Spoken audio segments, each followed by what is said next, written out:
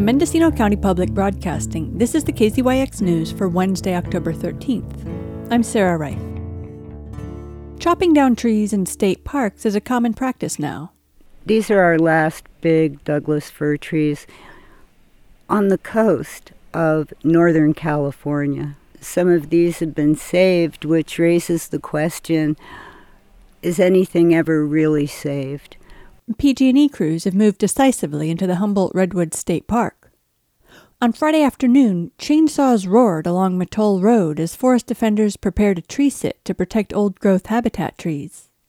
One of them, who goes by the name Farmer, outlined the situation. Because so much environmental destruction is happening right now and there's really not enough defenders, we have to do a kind of triage. People sit in trees, people blockade roads with their bodies, people build structures to ascend in the middle of the road and they can't be taken down easily. People do all kinds of stuff to try to stop logging out here.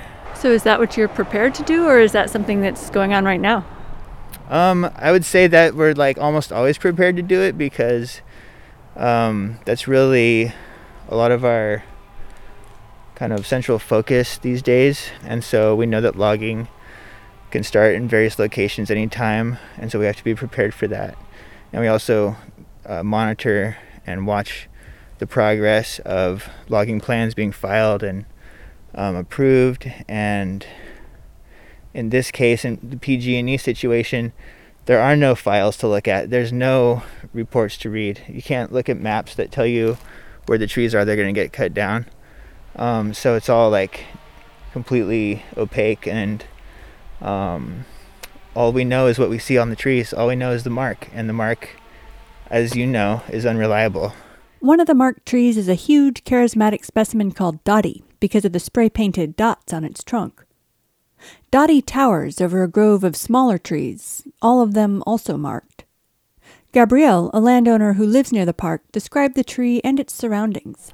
It's a Douglas fir tree. It's incredibly large, especially in comparison to what we have left.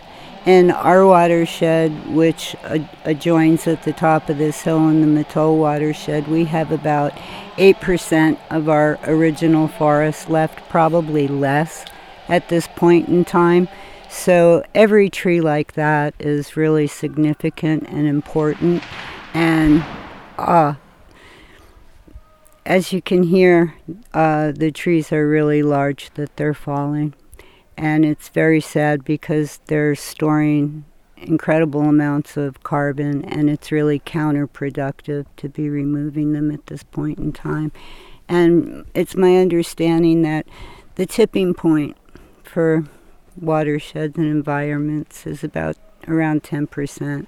When you get below that, things start to unravel and you begin to lose species. Where is the protection, and where are the people that are getting paid to protect them, and why is there no environmental impact report?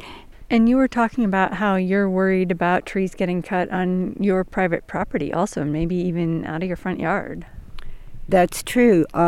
PG&E has maybe 8 to 10 subcontractors working this area.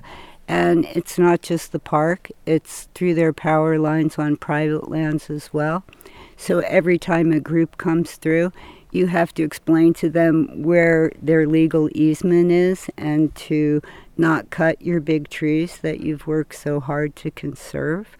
And it leaves you feeling like you don't know, if you leave home, you don't know what you're going to find when you come back, because they can all point fingers at each other and say, oh, I didn't get the memo on that. How is this tree removal operation by PG&E different from other logging operations that you've observed in the area and that you're familiar with? Mostly just that it's already on land that people worked hard to save and did a lot of fundraising for, and contributions came from all over the country, all over the world, and people believed that this area was saved. And fragmenting it and destroying the canopy connectivity is really not okay. Mander is one of the tree sitters prepared to take up residence in a tree that's already a home to many. Literally, that was the first tree that I climbed and immediately found the tree vole nest. The first night I spent there, I spotted all the other wildlife. Among all the old growth trees, there's like 3 in that cluster. From where I am, I can see very complex crowns, like old broken tops, like really key habitat features.